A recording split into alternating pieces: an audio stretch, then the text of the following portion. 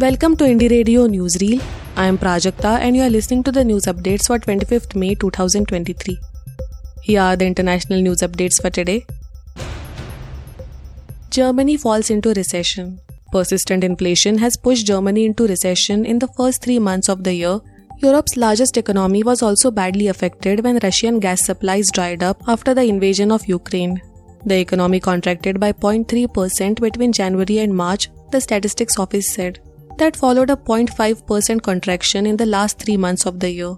A country is deemed to be in recession when its economy shrinks for 2 consecutive 3-month periods or quarters. Germany's inflation rate stood at 7.2% in April, above the euro area's average, but below the UK's 8.7%. Super Typhoon Mawar hits Guam with Category 4 winds, rain. A Category 4 typhoon hit Guam on Thursday, packing winds of up to 225 km per hour and torrential rain. There were no early reports of deaths or injuries.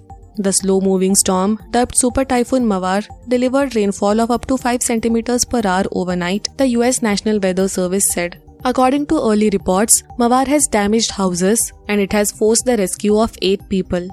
Images posted on social media showed ominous clouds drifting over beaches, rain slashing buildings, and winds bending palm trees. US President Joe Biden has approved an emergency declaration authorizing federal assistance for Guam. Cambodian opposition party loses bid to overturn election ban.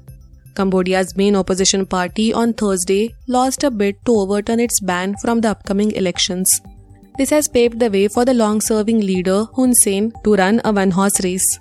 Last week, the National Election Committee refused to register the Candlelight Party for the July polls after it failed to submit certain documents.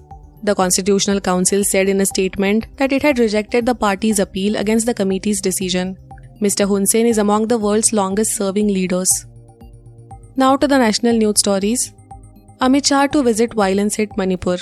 Union Home Minister Amit Shah on Thursday appealed for peace in Manipur. He said that he would visit the northeastern state soon and talk to people of both communities involved in the violence. Amit Shah will take stock of the prevailing situation in Manipur and will stay on from May 29th to June 1st, Nityanand Rai, Minister of State Home Affairs in Imphal said.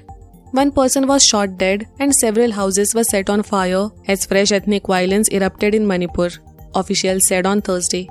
Manipur has been on the boil after an explosion of inter-ethnic violence this month killed at least 70 people and left tens of thousands displaced. Some 2,000 houses were also burned down across the state. 2 more cheetah cubs die in Madhya Pradesh. 2 more cheetah cubs died due to extreme weather condition and dehydration in Madhya Pradesh Kuno National Park today. In 2 days, 3 out of 4 cheetah cubs who were born recently have died, officials said. In March, a female cheetah named Jwala gave birth to 4 cheetah cubs in the national park.